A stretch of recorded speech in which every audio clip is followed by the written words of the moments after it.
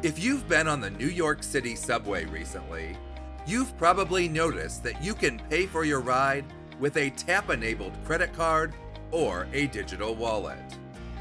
However, one security researcher recently pointed out a security hole that could allow anyone who knows your credit card number to see where you've traveled. For Personal Tech Media, this is 2 Minute Tech. I'm Jim Herman.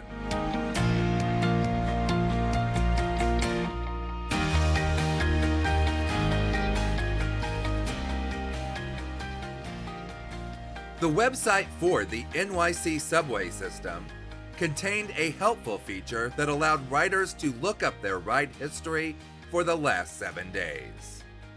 However, Joseph Cox of 404 Media noticed this feature and, in an article, described how he was able to track one rider to find out where he typically begins his journeys and what time he's usually there. Now, this system only tracks the points where the card is used to pay for a ride. It does not follow which trains you may have transferred to or where you exited. However, this data could provide a good idea of where a person lives, works, or regularly visits based on the time and the station of entry. Although tracking someone using this system does require knowledge of the person's credit card number and expiration date, one expert called this system a gift for abusers. If someone recently left a domestic abuse environment, the abuser could know the credit card number and then use that to get a general idea of where the victim is now staying.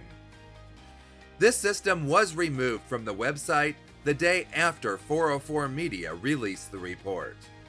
However, the MTA has yet to say whether this page is being removed permanently or it's just undergoing changes before it returns.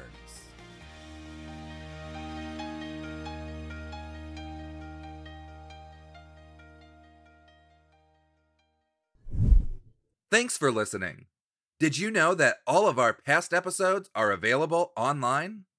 You can browse our catalog of past episodes in your favorite podcast player or at 2minute.tech/episodes.